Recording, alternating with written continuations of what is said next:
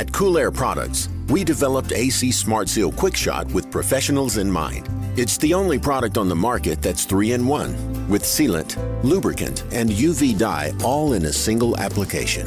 It's non-toxic, non-flammable, 100% safe to the touch, eco-friendly, and compatible with all refrigerants. It's a safe solution option, backed by years of R&D, Intertech tested, and has sealed millions of leaks. AC Smart Seal, the professional's choice. Nice Job can help you get the reputation you deserve. Nice Job's automated reputation marketing tools are easy to use and super effective. Collect 2 to 3 times more customer reviews and have the ability to share that social proof where it matters most.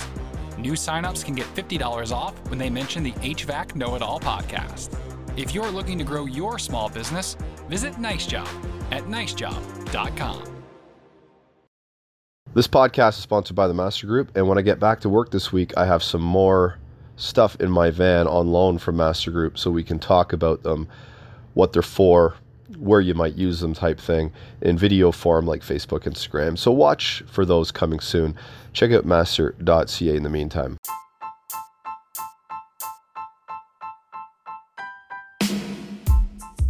Hope you guys had an awesome Christmas. We got to get back into the swing. I've been sitting on my butt for too long. Wasn't feeling well for a while there, but I'm starting to feel better now, and we're going to get back into these interviews. We got Bob Toner on the podcast. We're going to talk about remote diagnostics, remote analytics, and even remote testing of HVAC equipment. And this is going to be a good podcast because Bob's been in the electronics industry for a while and he knows his stuff. So he's knowledgeable. He's got a lot to share. So his product AVX is going to change the game, I think, on the way we do this remote diagnostic and testing. So listen up, guys. And just so you're aware, this is an invite-only program. So if you're interested in what you hear, you can reach out to me for an invite because I've been allocated a job to help expand and grow this through this invite process because we want to keep homeowners out, right? So you can reach out to me on Facebook, Instagram, Gary at HVACKnowItAll.com, so on and so forth. But let's get into this right now. This is the HVAC Know It All podcast. I'm your host, Gary McCready.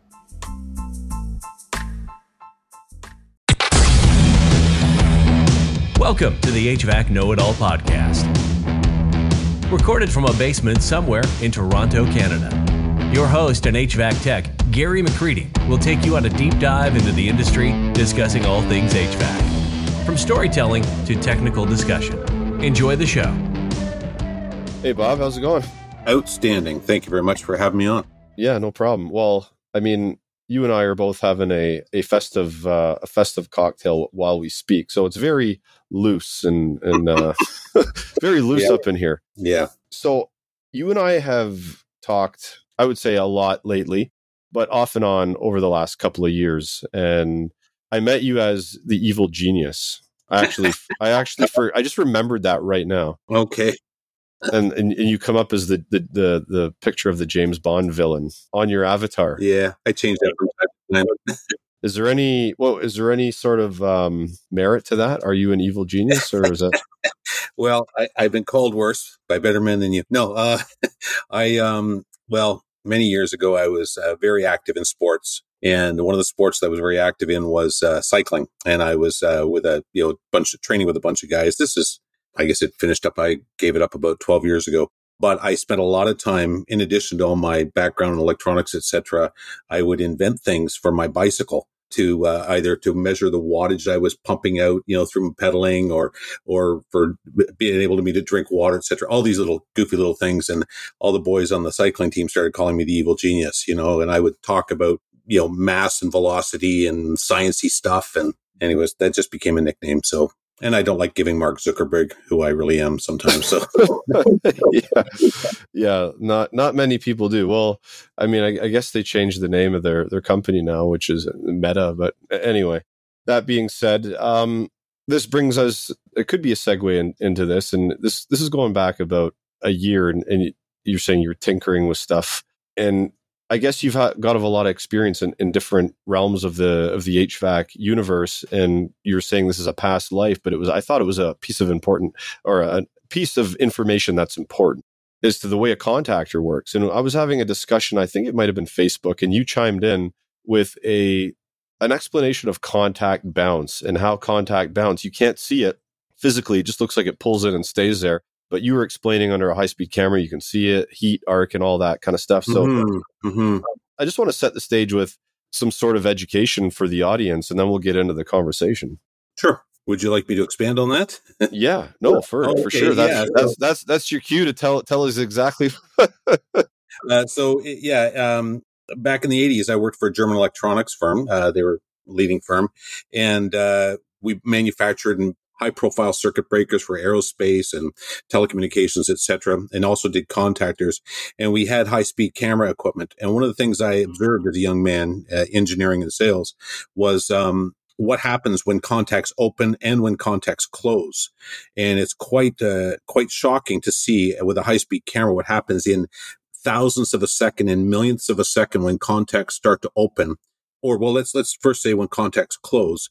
The contacts start to come down, and there's a spring action. That these contacts are made out of beryllium, copper, which is springy, and silver and cadmium and all these metals, and they literally bounce. So they make contact, electricity starts to flow, and then the spring action causes those contacts to open a bit. And when they open, they create that blue spark that we've all seen, and that blue spark, when the contacts are only a few thousandths of an inch apart, that blue spark actually is approaching the temperature of the surface of the sun. Believe it or not, it's where we get arc welding from. Okay, and it's hot enough to melt steel. That's what arc welding is. It's creating an arc, and it's hot enough to melt the metal. And so, over the course of time, you will get pockmarks and welds and degrading of the metal. And eventually, once you start to see that carbon start to form on the contacts, shortly thereafter, those contacts will literally weld like an arc welder. And that's what exactly is going on there. So this bouncing can happen 10, 15 times in a few milliseconds. It's shocking. So you have to design for that. You have to plan for it. You have to have engineers that understand metallurgy, and you have to understand electronics to be able to handle all that stuff. But that's the type of stuff you see on a rooftop air conditioning unit, is welded contacts. Mm-hmm. You want to hear a funny story about welded contacts? So this was a brand new customer that we just got. My first time on the roof, first time meeting the facilities guy. And this was probably closer to the middle of the afternoon. We went through all the units. This one was almost near the end on our maintenance. And this is our first go around. So we're making lists of things, and we're new. We're trying to make a good impression. This is a Lennox L series unit. We shut the unit down, change the filters, check the belt, do all this and that. We turn it back on. The blower contactor pulls in, and it must have pulled in an odd sort of fashion. Maybe one of the springs was weak, and only two of the contacts pulled in, single phase.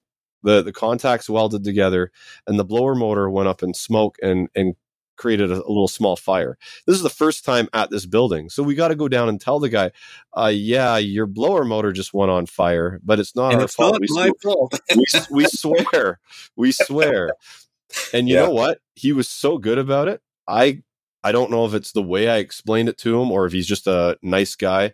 He's like, you know what? He's like, if we're going to work together, we got to trust each other. He's like, change the motor and let's move on to the next one. And I'm like, wow, like that's everybody needs customers like that. Yes. And every customer needs honest tradesmen. Yeah. Well, I mean, we were being honest. It wasn't our fault. We swear. That's what makes for a good, solid economy. When you have, good fair trade between the customer and the provider of the service or the product, that's what makes the economy go around. I agree with that, and not a lot of people think of it that way, or especially on the customer side, anyway. And I've been thinking about this a lot lately, and I wanted to make I think I've made some posts lately talking about this to get people having conversations, which I like to do. And I like to talk about things that might be controversial because it's worth having a conversation over. And one of the things I thought of today is, and there's probably companies that already do this, but one of the things I thought of today is if you go, let's say you're a residential company and you give a quote for a new AC and furnace, let's just say, and you charge $7,000. Okay, it's going to be $7,000 for this whole install. We're going to change some ductwork. We're going to do this, that, some extras to make you happy. And they're like, no, we want you to do it for $6,000. Well, now they're haggling down the price. Now, if you've given them a fair price for you to come down in price, now you don't have to, you got to work faster. You got to find a way to do it cheaper, right? So why don't you, to put the onus back on the customer, one of the things I thought of today was, well, you know what? That's fine. I'll drop my price, but I am not going to guarantee you labor warranty for anything that goes wrong. If you pay the proper price of this, I will guarantee my labor for a year or two, whatever you want to bring up. But if they haggle down the price, void the labor warranty. Obviously, they're going to get warranty on parts from the manufacturer, but void your labor warranty and write that right on the work order. Customer does not want labor warranty. You don't have to put because they haggled down the price. But I think that would get a lot of customers to rethink haggling, to be honest with you. Well, I don't disagree with you, Gary, but this is not just a problem of the HVAC industry. I've got buddies who are carpenters who do custom kitchens. I know guys who are plumbers, and it's always the same thing. And I believe that the root of the problem is, and it's by nobody's fault, is just that in the trades, when you show up once every few years to do a job, you don't have an ongoing relationship with the customer where there's already a trust established. And that's one of the things that makes it difficult. When you show up once every 15 years to do a custom kitchen, or once every 15 years to do a new furnace or boiler installation, how do you create trust with that customer where they just go, we understand, Gary, we trust you, we know what you're doing, we know that you know what you're doing, and let's go with it. That's one of the problems in the industry. Yeah, you're definitely right, because I see it in my everyday. If I go to a new customer, they're skeptical about what I say, and there's like, give us a quote, blah, blah, blah. But the customers I already have and I've had for years, they're like, yeah, just get it done. Or, yeah, I'll need a quote, but in the meantime, order the parts and get it done and just send me the quote when you can. They just want the work done because they know that if they've been working with you for 10 years, there's a reason that you have a long-term relationship, right? Exactly. And that's the nature of business. It is based on trust first. And it's very difficult to do when it's an intermittent relationship or a once in a lifetime relationship. It's very difficult to do. In our manufacturing business, we work very, very hard to get a new OEM or an OEM to come on as a new customer. It takes us years to get an OEM to switch over from, brand H to our electronics company. But once we get a customer in and we work with them, when we develop that trust relationship, it's amazing what can be done. They'll just call us up and say, Bob, we have a brand new blower motor design. This happened just 2 years ago. Furnace manufacturer says, we have a brand new blower motor design and we need a brand new circuit board to do it. And we can just say, yeah, don't worry about it. We got it. And they go, okay, we're leaving it with you. And that's the end of it. Why? Because we have a 15-year relationship with that OEM. So the same kind of thing. You got to have that long-term relationship with a customer. Yeah. And I can't believe the conversation went this way. It just is almost like a natural segue into what you're doing with AVX and how your product actually can create that bond or relationship with the customer through the course of time. But before we get into that, I would like you to just give some of your industry background. Like you talked about the contact bounce, and obviously you gained that information from somewhere, and you're into electronics and development of products and stuff like that. So how did you get to this point? Okay. Well, I read this ad in the back of a comic magazine to send away for a diploma. No, just kidding. Do we even have comic magazines anymore? I'm that old. So in the 1980s, I was working for a German electronics firm, sales, engineering, marketing, and all that kind of stuff. And I got fed up with the products being kind of old and stodgy, had my own vision for products. They weren't budging. So I decided to, throw caution to the wind, mortgage, 4 kids and a stay-at-home wife. What the heck? I'll start my own business. And I did. I started in 94 designing and manufacturing, and it was tough years, but immediately started developing controls for local manufacturers in Southern Ontario, Canada. Furnace manufacturers, HRVs were some of our heat recovery ventilators, and we built controls, and that's what we've been doing, building controls. But when the internet became a thing, I would say 98 to 99 era, I started to imagine how we could connect these controls that were inside furnaces and boilers and air conditioning units. How could we somehow connect them to the internet? So I've had this dream in my head since the late 90s. And it's always, I've got lab notes going back. I've got 20 years of lab notes and many, many drawings of this kind of stuff. But basically, AVX was the result of all that. And in 2017, all the stars aligned. And I decided now's the time to pull the trigger and get going. So we created a new company called AVX. Mm-hmm. Now, I have one in my house. I've wired it up, been on the app. And so this is one of the upfront advantages. And I didn't even know this until you like said, "Hey, I was looking through your the alarms today, and this is recently after I installed this, and you told me that my supply temperature was getting up to 150 degrees when the heat was on." And then I started to look into it a little bit more, and I'm like, "Yeah, I believe if I look at my furnace, I think it's either 60 or 65 degree delta T is the max." Okay. Yeah, and we're hitting like 75 delta T on my furnace. Not uncommon. Yeah, and because I do repair and service HVAC equipment all day, the last thing I'm doing is coming home after dinner and coming down with my temp probes and checking across my furnace, right? So I've never done it before, and I've lived in this house for almost 10 years. I've never done that before. And now I'm starting to notice, because of that, I'm starting to look at the ductwork. I'm in my basement now. Mm-hmm. And I'm starting to notice things like my wife's always cold in the bedroom. Mm-hmm. I go feel the air coming up. There's barely any airflow coming up into my bedroom. And it's quite a large room. Like not massive, but it's a room. Let me give you a comparison. So compared to my laundry room's on my second floor. It's 6 by 6. It's not very big. But my bedroom relative to that is bigger, way bigger. And my laundry room, you can put your hand about 3 feet above the floor register and you can feel the heat up there. My bedroom, 1.5 feet off the floor, you got to go down to feel it. Out of all three, and if I follow the ductwork, it looks like I've got one 4-inch pipe going up to feed all three of those diffusers because I can only see one going up to the second floor. So it's incredible to me that just that alone has led me to start looking at a bunch of things. My system's messed up. Like I'm the first to admit it. It's messed up. Gary, from day one, it has been. Every system's messed up. Every system. I have never seen a perfect, flawless system in 30 years. I've never seen it. And the reason I believe this is that homes are designed by architects, not HVAC technicians, right? And they're designed for architects, for builders who need to make a profit building a house. The last thing they're on their mind is how well is the air going to flow, because the house is already sold at that point. When by the time somebody notices how uncomfortable it is, the house is sold, they've got their profit, they're gone. So, it's designed by an architect. So every house is messed up. So the key thing, how do we adapt? How do we adapt every house to make every house comfortable? You had a fella on the other week, Nate. I love that podcast.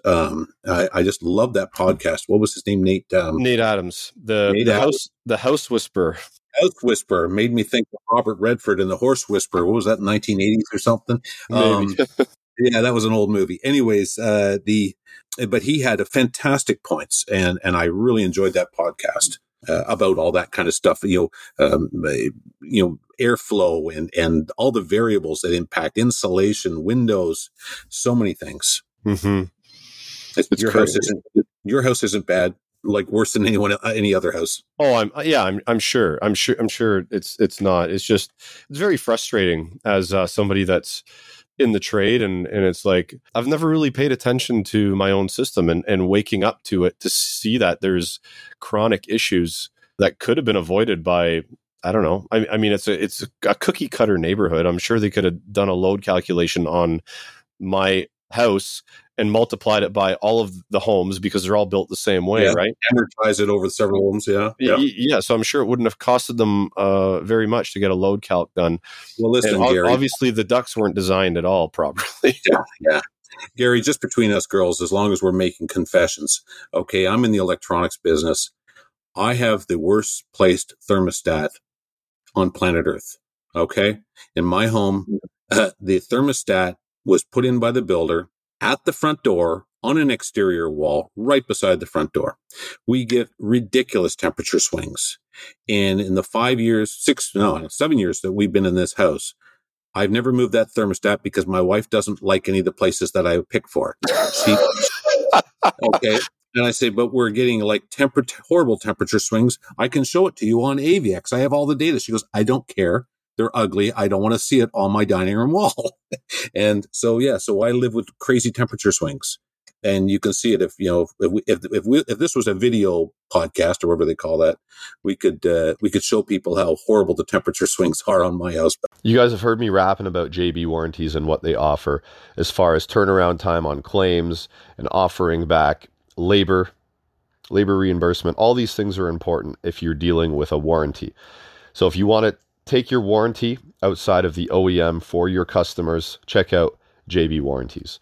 Company Cam is an organizational tool for companies to keep all of your images, your videos, job site notes, anything that pertains to a particular job in one place at one time. So anybody that's part of the job can access it through the cloud, or the customer if you allow them to, I guess, or if you want to show the customer later on or while it's happening, all of the things that are going on at their site.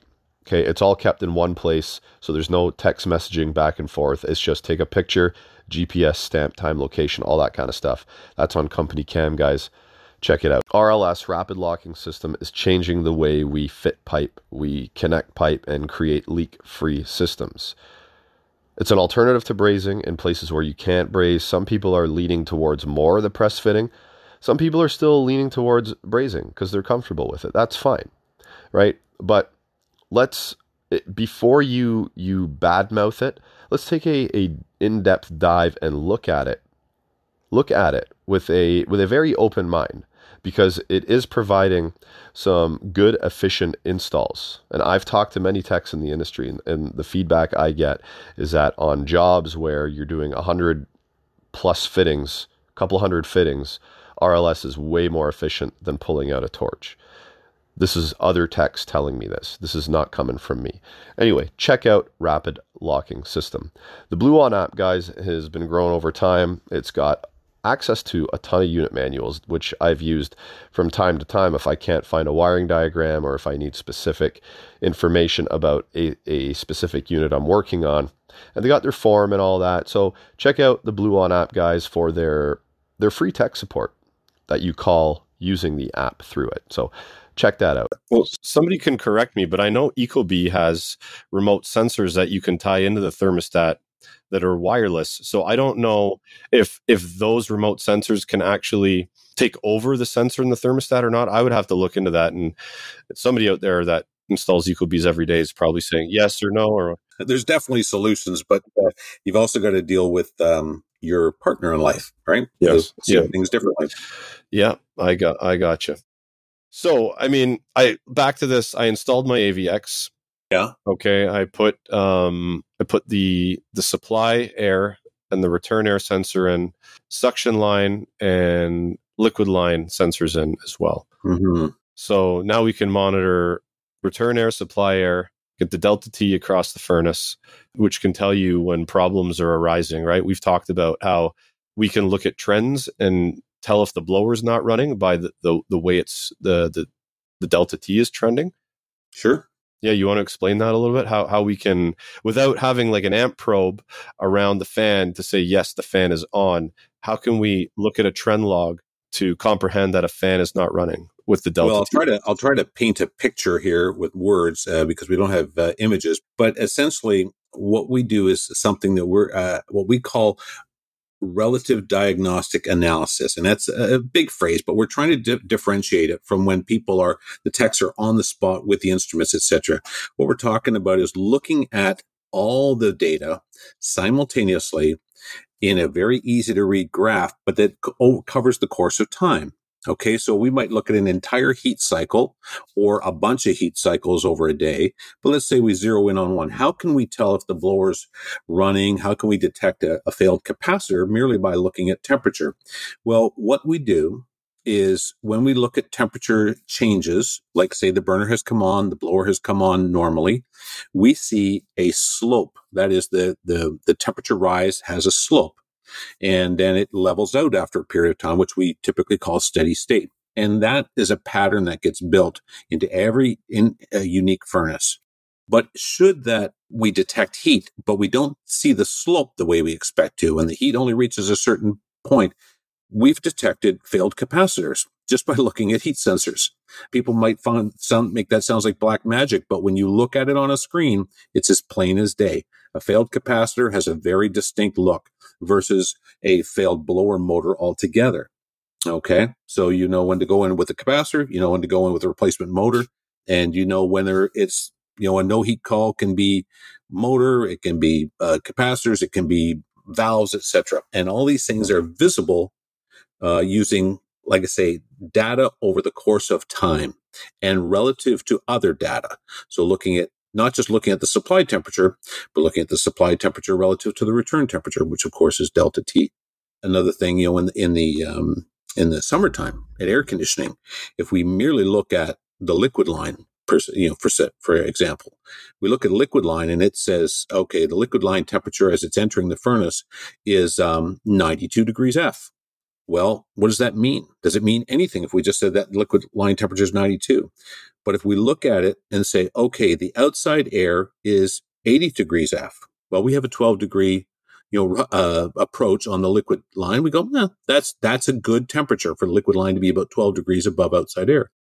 If the outside air was 102 and our liquid was 92, that means all of a sudden somehow we're 10 degrees cooler, which would imply blockage. There's blockage or something, some obstruction in the liquid line. If the outside air was 70 degrees and our liquid line was 92, it implies that there's something obstructing the fins, or the fan has failed on the outdoor unit, that type of thing. So that's the type of stuff that we can pick up just by looking at temperatures relative to one another and relative to time. Mm-hmm. That's crazy. So do we have to master these slopes, or is there alarms built in that allow you to? Yeah, no, there's no mastering of slopes. All that is really done inside. No, we'll let the low cost microprocessors do the work. They do all the work, and then they just basically they do the slope analysis, and then they'll look at the limits that have been set by the installer that are very simple, normal parameters that an installer would know, like what kind of delta T do I want? What kind of maximum air temperature do I want? Those type of things. And the node does all that analysis, looks at the settings set by the installer, and then goes, is this a good situation or is it a bad situation? If it's a bad situation, fires off emails and text and makes a record in the service log and lights up a light on the map, all that kind of stuff to let them know that something's gone wrong. That's very cool. And I can't imagine the work that it would take to code that on the back end. Like that would take an awful amount of math to get that done on the coding side, right? Oh yeah. We have a really, really good team of software developers. I am one of the software developers, but I have a team of much younger guys too who I know a lot about the equipment. The younger guys know a lot more about the coding than I do. But the bottom line is, you do a lot of theoretical stuff, a lot of math, and then you try it out. And then you get on the actual equipment and you try it out for, in our case, 3 years of trial and error. We tested our units from the cold climates in Canada. We did our testing in the hot, muggy summers of Florida. Made sure we understood everything before we and you make mistakes and you adjust.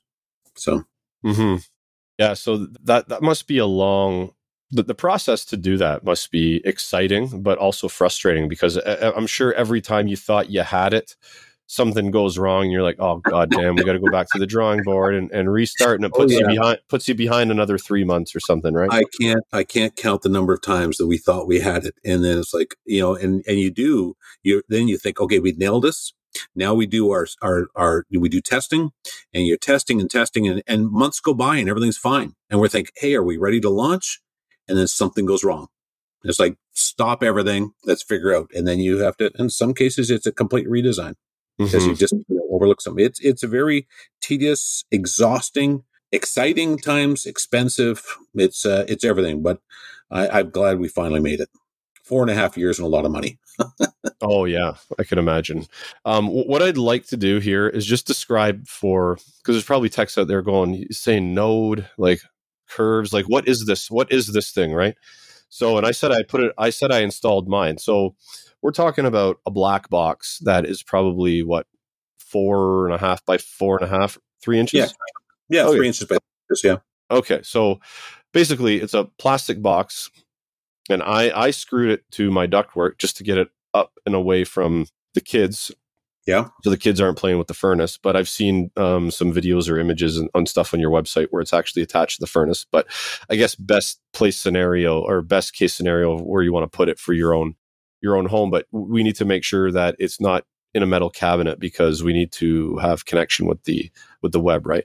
Okay, so it's 3 by 3 plastic box and some wiring going to some sensors. Very easy to install.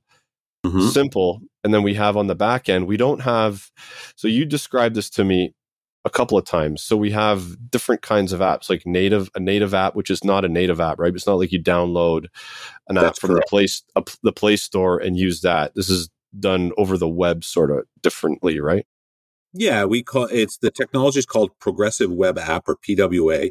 And what it is, it's built on Chrome. And this is the way all the Facebooks and that are going. So it's an app built on Chrome as a backbone. And so you don't have to go through the iPhone, what they call iTunes, and you don't have to go through the Play Store for it. Okay, but you can still do it on your phone and your tablet, because that's phones, tablets, PCs, it automatically configures itself for all those devices. Okay, cool. That's the beauty of PWA. Yeah. So basically, it's a super simple install. Then we get on with the app, and we can see a bunch of stuff. Now, one of the coolest things about this, and I think this is an awesome feature that a lot of techs, a lot of business owners especially would enjoy, is the fact that we can be remote and we can run the heating, the cooling, the fan remotely to make sure it's running. So let's say we have a customer that calls and says, "Hey, my heat's not on," and you test it from your phone and the heat starts up. Call them, "Hey, is your thermostat set to heat?" Right? Well, yeah. Right. So, there's situations like that, but being able to remotely test is a huge function. You want to talk about that for a minute? Well, yeah. We talked earlier about building relationships with customers and that whole trust. The circle of trust, and business is really built on trust. And so one of the ideas is, you get AVX in someone's home, and now you have an ongoing relationship with them. Now, first of all, in 99.9% of cases, you're going to know there's a problem before the homeowner does. But let's just say in an odd situation, the homeowner calls and says, "Hey, I'm really getting cold. What the heck's going on here?" And it's the middle of winter time. You could be at the drive-thru at Dunkin' Donuts, or if you're in Canada, Tim Hortons. You got your coffee in one hand and a donut in the other, and you pull aside and you pull up your phone, you pull up the first person's account, and immediately you're connected to their furnace, and you're connected to our database, which has 90 days of instantly accessible data. So you can take a look and say, well, let's see. Well, has their thermostat been calling for heat? You can see, last 6 hours, there's been no call for heat. You can go back over the last 2 days, there's no call for heat. And you go, well, Mr. Homeowner, is your thermostat on? But you know what? Maybe even before you call him, you can press a button on our diagnostics tool that allows you to actually remotely activate, in the case of heating, you could remotely activate W or remotely activate Y. And it triggers the system through the magic of the internet. And it's just like you had turned up the thermostat or, set it to activate the equipment as if you were there. And then you can watch as the temperatures start to rise, and our slope analysis tools look at burner detection and look at blower detection, and they start to tell you that everything's working fine, Mr. Homeowner. Mr. Homeowner, I'd like you to go and take a look at your thermostat. What is it? What's the screen?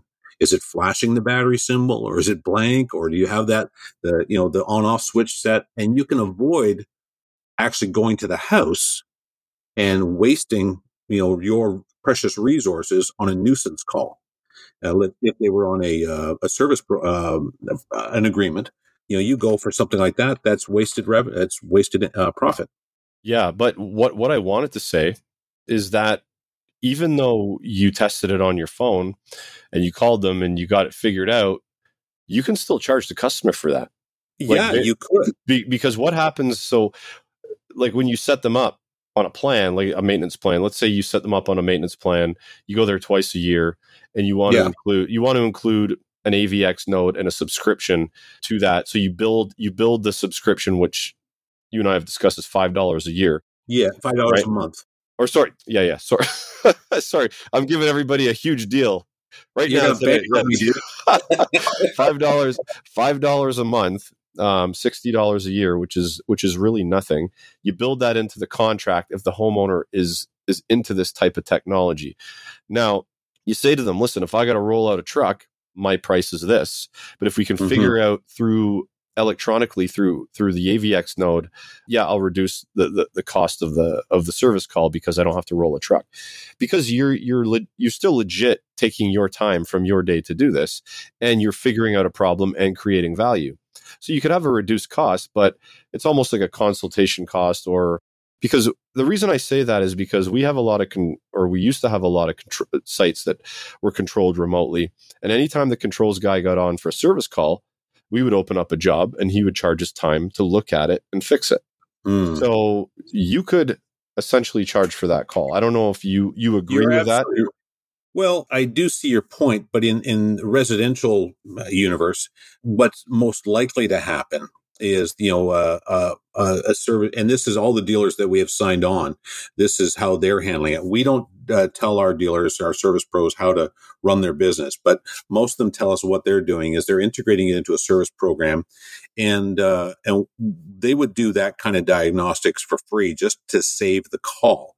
Because if it's a residential, and many times you get maybe elderly folks who've got time on their hands to complain, and they paid their $249 for the annual service contract, then they call you up every 2 weeks to complain about something, and every 2 weeks you're sending your guy out in a truck, and that eats away the profit that possibly could be in a service contract. The benefit of remote monitoring is that you can see if there truly is a problem to avoid that call, and you can figure out what's likely gone wrong if you do have to send person, and you can know what the equipment is, what the most likely parts are, etc., and it cuts your cost dramatically. So some people, some of the service pros that are using it, they would respond with it's a no charge call. But like I say, in 99% of the times, the service pro is going to know before the homeowner knows if there truly is something wrong. But we really do leave it up to the service pros to create their own business models. Yeah. I'm all about value exchange. If you provide value, you should get it back. And the way contractors get it back is in the form of monetary value, right? Yep, absolutely. You don't get it in cookies and milk. And no. But if the customer pays in advance for the year, if they pay for that kind of stuff, then whatever. It's it really is the service pro's choice of how he wants to build his business, his value proposition. Yeah. Okay. So now that we've talked about remote testing, there's obviously other features that are I think are very cool to this platform, and it's there's the analytics. There's we have fuel gauges for people that are on oil. We have an actual gauge and a virtual, propane virtual gauge and an actual gauge, depending on. Can you explain that? Because I forget how that works. Because some people get the virtual, some get the actual, right? Yeah. Okay. So anyone who's on delivered fuels, which of course is heating oil, which is very, very popular in the Northeast U.S. and all the down the Eastern Seaboard, and propane is sporadically through North America. So people who are on delivered fuels, typically it's very expensive to remotely monitor if that's all you want to do. But in the case of oil, we have an ultrasonic sensor. We didn't invent the ultrasonic sensor. There's many ultrasonic sensors out there, but we roll it into AVX. And what it does is it measures the actual level in the oil tank, and it displays on the Service Pros app, and it also displays on the homeowner's version of the app, so they can see it in real time. It's actually so accurate that when the guy comes to deliver and he's pouring oil in, you can see the needle moving, which is the only gauge that does that. So it's ultrasonic, simple things. It's bouncing sound waves off the surface of the liquid. Now with propane, that's not possible to use ultrasonic. Then propane remote measurement or our actual sensors is a very complex and dangerous thing. And so we have elected not to make an actual sensor that goes on propane. So for both oil and propane, if you elect not to have a sensor on the tank, we have something called CyberGauge. Now, CyberGauge is a complex mathematical algorithm that took my team a while to pull together. But essentially, we know what the tank is because the installer tells us what the tank is. In the case of oil, the most common one is a 275-gallon tank, and which is 1,000 liters in Canada. And when there's a fill up, the driver basically presses a button on the app. We know that tank's full. And because we know, if in the case of oil, we know what the pressure setting is, we know what the valve or what the nozzle rating is at 0.75 at 150 psi. Our system calculates every single drop that goes through that nozzle. And we subtract drop by drop by drop from the original tank amount, the 1,000 liters or the 275 gallons. And we can create this CyberGauge, which we've shown, we've proven to be very, very accurate. And it allows service providers who deliver fuels to actually know what's in the tank much better than the old-fashioned methods of degree days, etc. That's very cool.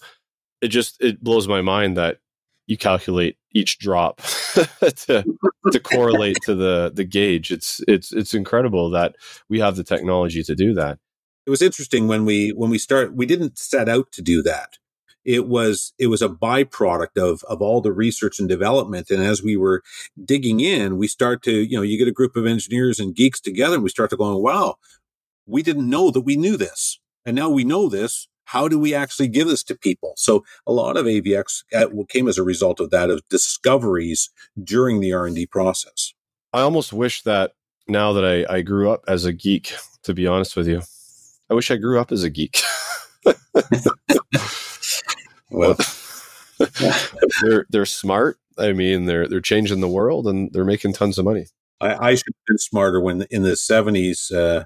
I was a geek in school, but I was kind of one of those weird geeks because I was a weird geek that was also athletic and artistic. And I was kind of like all over the map. And instead of going directly to university, like I should have done, back in the days when we had grade 13 in Ontario, and I didn't go to university. I actually joined the Army and decided I needed to travel the world, learn how to kill lots of people efficiently. And that's instead of going to university. So I had a lot of catching up to do through my 20s to get back into geekland. Yeah, cool. Coupled with the gauges, we have this analytics that show us fuel use, which I thought was pretty cool. And that's all done through calculations as well on sort of what fuel, how much fuel we're using on is a daily basis, weekly, monthly? Hourly basis. Hourly. There you go. We look at fuel use per hour. We calculate that, store it in our database, and then we store that and we present it to the user, both the homeowner and the service pro. We look at hourly fuel use every single day relative to outside air temperature and relative to inside air temperature. And then we extrapolate heat loss of the building as well. So we can actually see.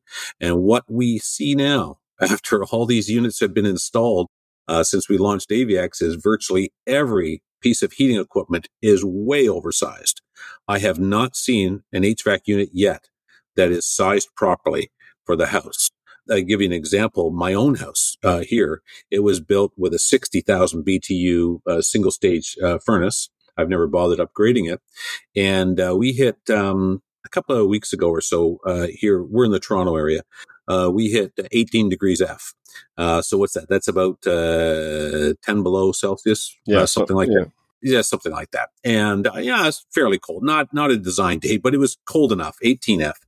And my worst case was 7,000 BTUs per hour. And I have a 60,000 BTU furnace. So, the obvious thing is when it comes time to replace my furnace, what do we put in here? Because how small of a furnace can you put in reasonably? How far can you variable output. You can dial it back. The most likely solution for this particular house is a heat pump.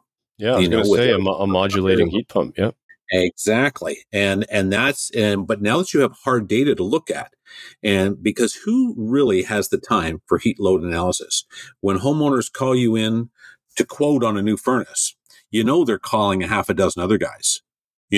So are you going to, your chances of getting the business is going to be a lot based on your smiling face and your shiny teeth and, and your price and the equipment you're offering. And the customer has a very short period of time to make a decision. So nobody wants to do a heat loss analysis. But with AVX, you've got this data. You can actually look and pull up the hard data and say, Mr. Homeowner, Mrs. Homeowner, we can see that in the coldest day of the year, you never exceeded 12,000 BTUs. There's no sense in putting this 80,000 BTU furnace back in. It's a waste of energy. It's inefficient. You could save a lot of money, a lot of energy putting in this variable output heat pump or, something that more suitable. And now you're speaking and you're selling with knowledge and facts and data, as opposed to selling with, your charming smile and your wit and your good looks. Hey, which works for a lot of people, depending on who they are, right? There's I've seen jokes online where it'll be like a handsome looking dude all suave, and he'll make a remark to a woman and she'll smile, and they'll be like, this is called flirting. But then they'll go to a guy that's he's not so good looking, maybe overweight, and he's not put together so much, and he'll say the same thing. She'll be like, that's sexual harassment. So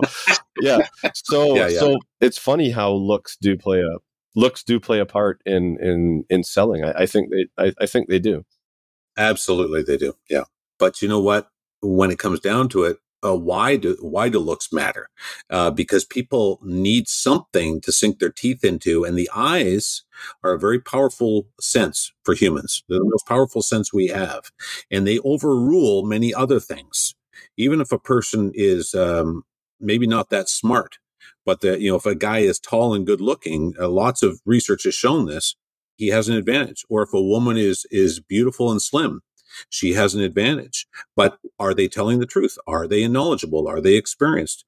That tends to take a back seat. But if you can show up with hard data, that actually you can prove your point in a simple fashion that a normal homeowner or a building owner can get their mind around, all of a sudden, good looks, overweight, buck teeth, whatever the case might be, that takes a back seat to real data. Yeah, it does. Homeowner, this is the facts, Yeah. No, I totally agree with you. So just make sure you brush your teeth that day. That's all. Yeah, breath mints, cologne, maybe exactly. not maybe deodorant. Cologne can be a little bit overwhelming. Exactly. So right now we are just focused on residential, correct? For the time being, yes. Okay. So what does that mean exactly? Well, to be honest, we have a commercial unit that we hope to release if all goes well and no unforeseen gotchas. We hope to release a commercial unit in the spring, late winter, spring. We expect to do our field trials. We're trying to get some winter in on our field trials, but it'll be a rooftop unit that is designed to not only connect to the where the homeowner's unit, the residential unit connects via Wi-Fi. The commercial unit will connect via cellular. And so that gives us a lot more flexibility and power.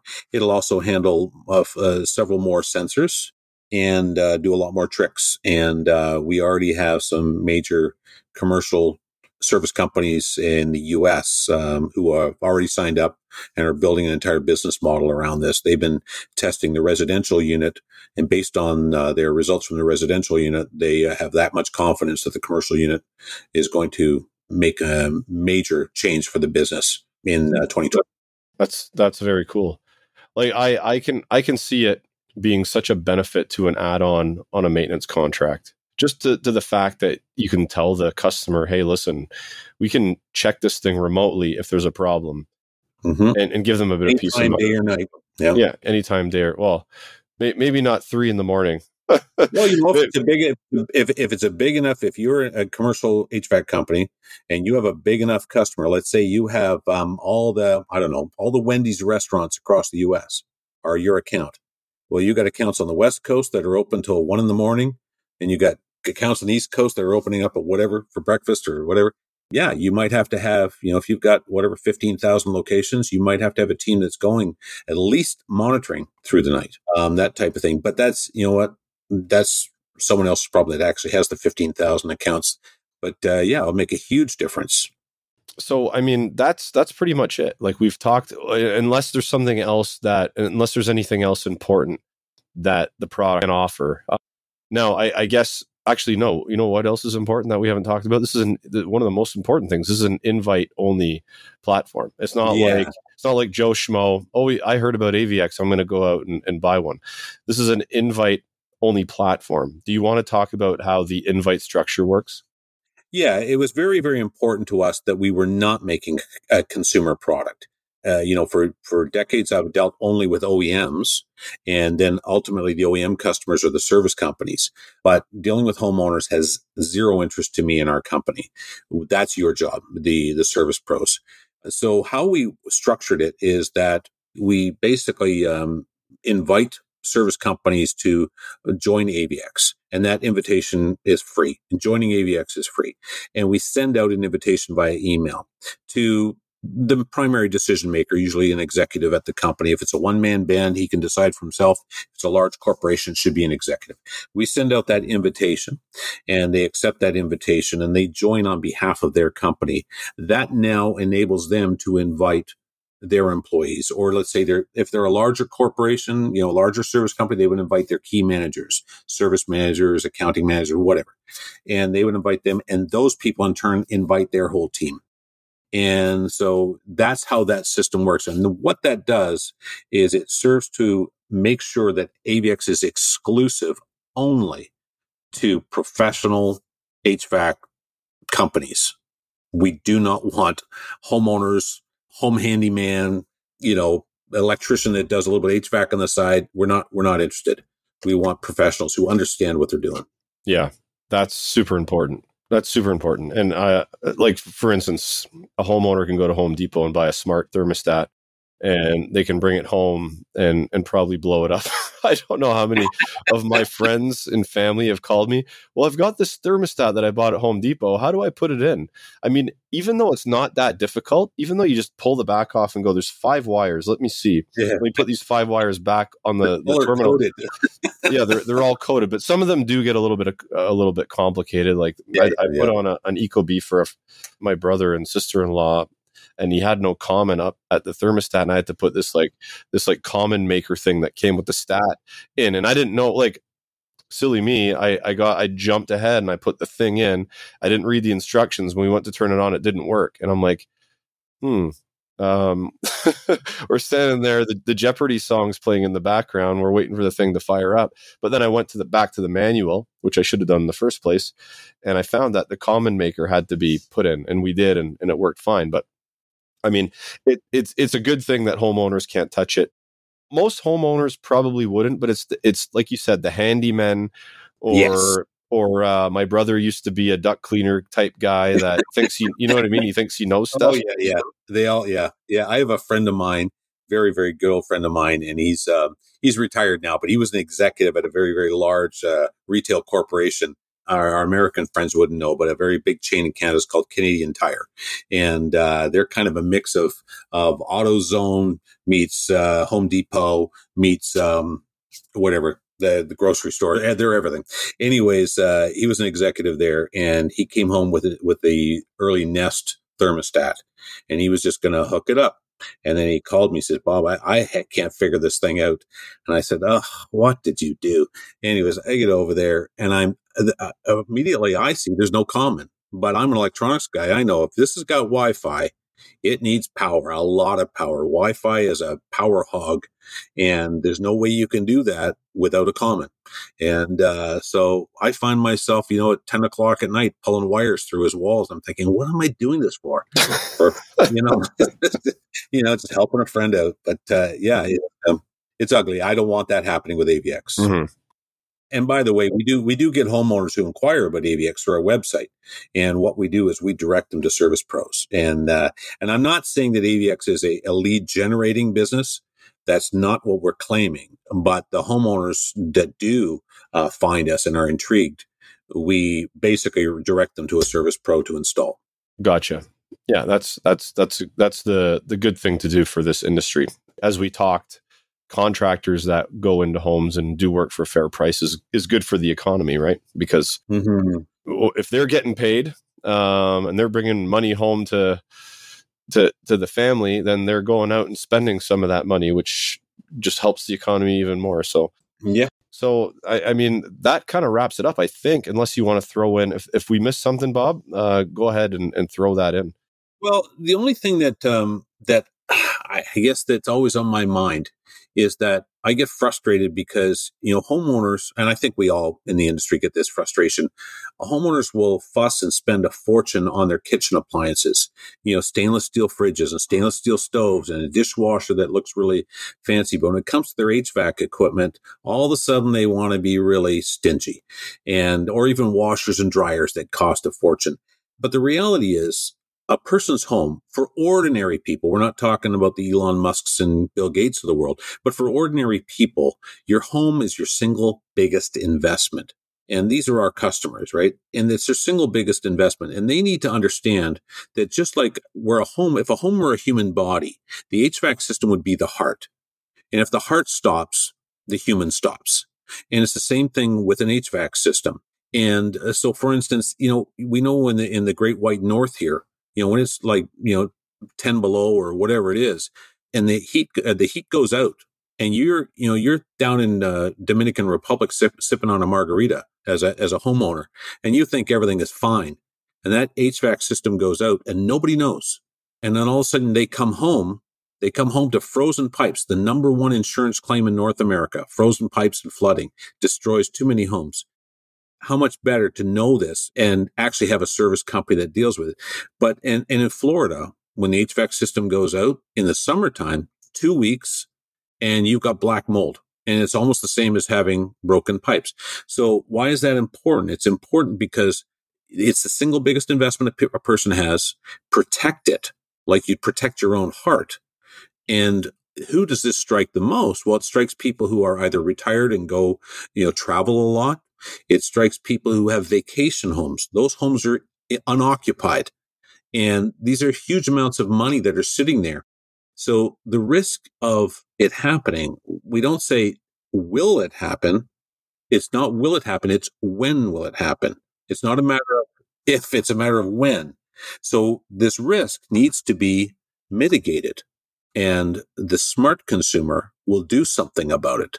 And that's what we're trying to meet that goal, meet that objective, mitigation of risk for homeowners, big investments. The future is now, guys. Remote diagnostic, testing, analytics, all of that stuff wrapped into one. And also information, serial numbers, model numbers, firing rates, age of machinery, tonnage, all that is organized into this as well. So if you guys are interested in this, reach out to me for an invite and we'll get you rolling. If you want to try it out in your home too, we'll get you rolling on that as well.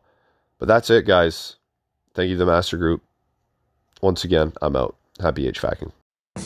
Hope you enjoyed the show. Follow HVAC Know-It-All on Instagram, Facebook, YouTube, TikTok, Twitter, LinkedIn, and anywhere else Gary feels like popping up. This has been a Two Smokes and a Coffee production.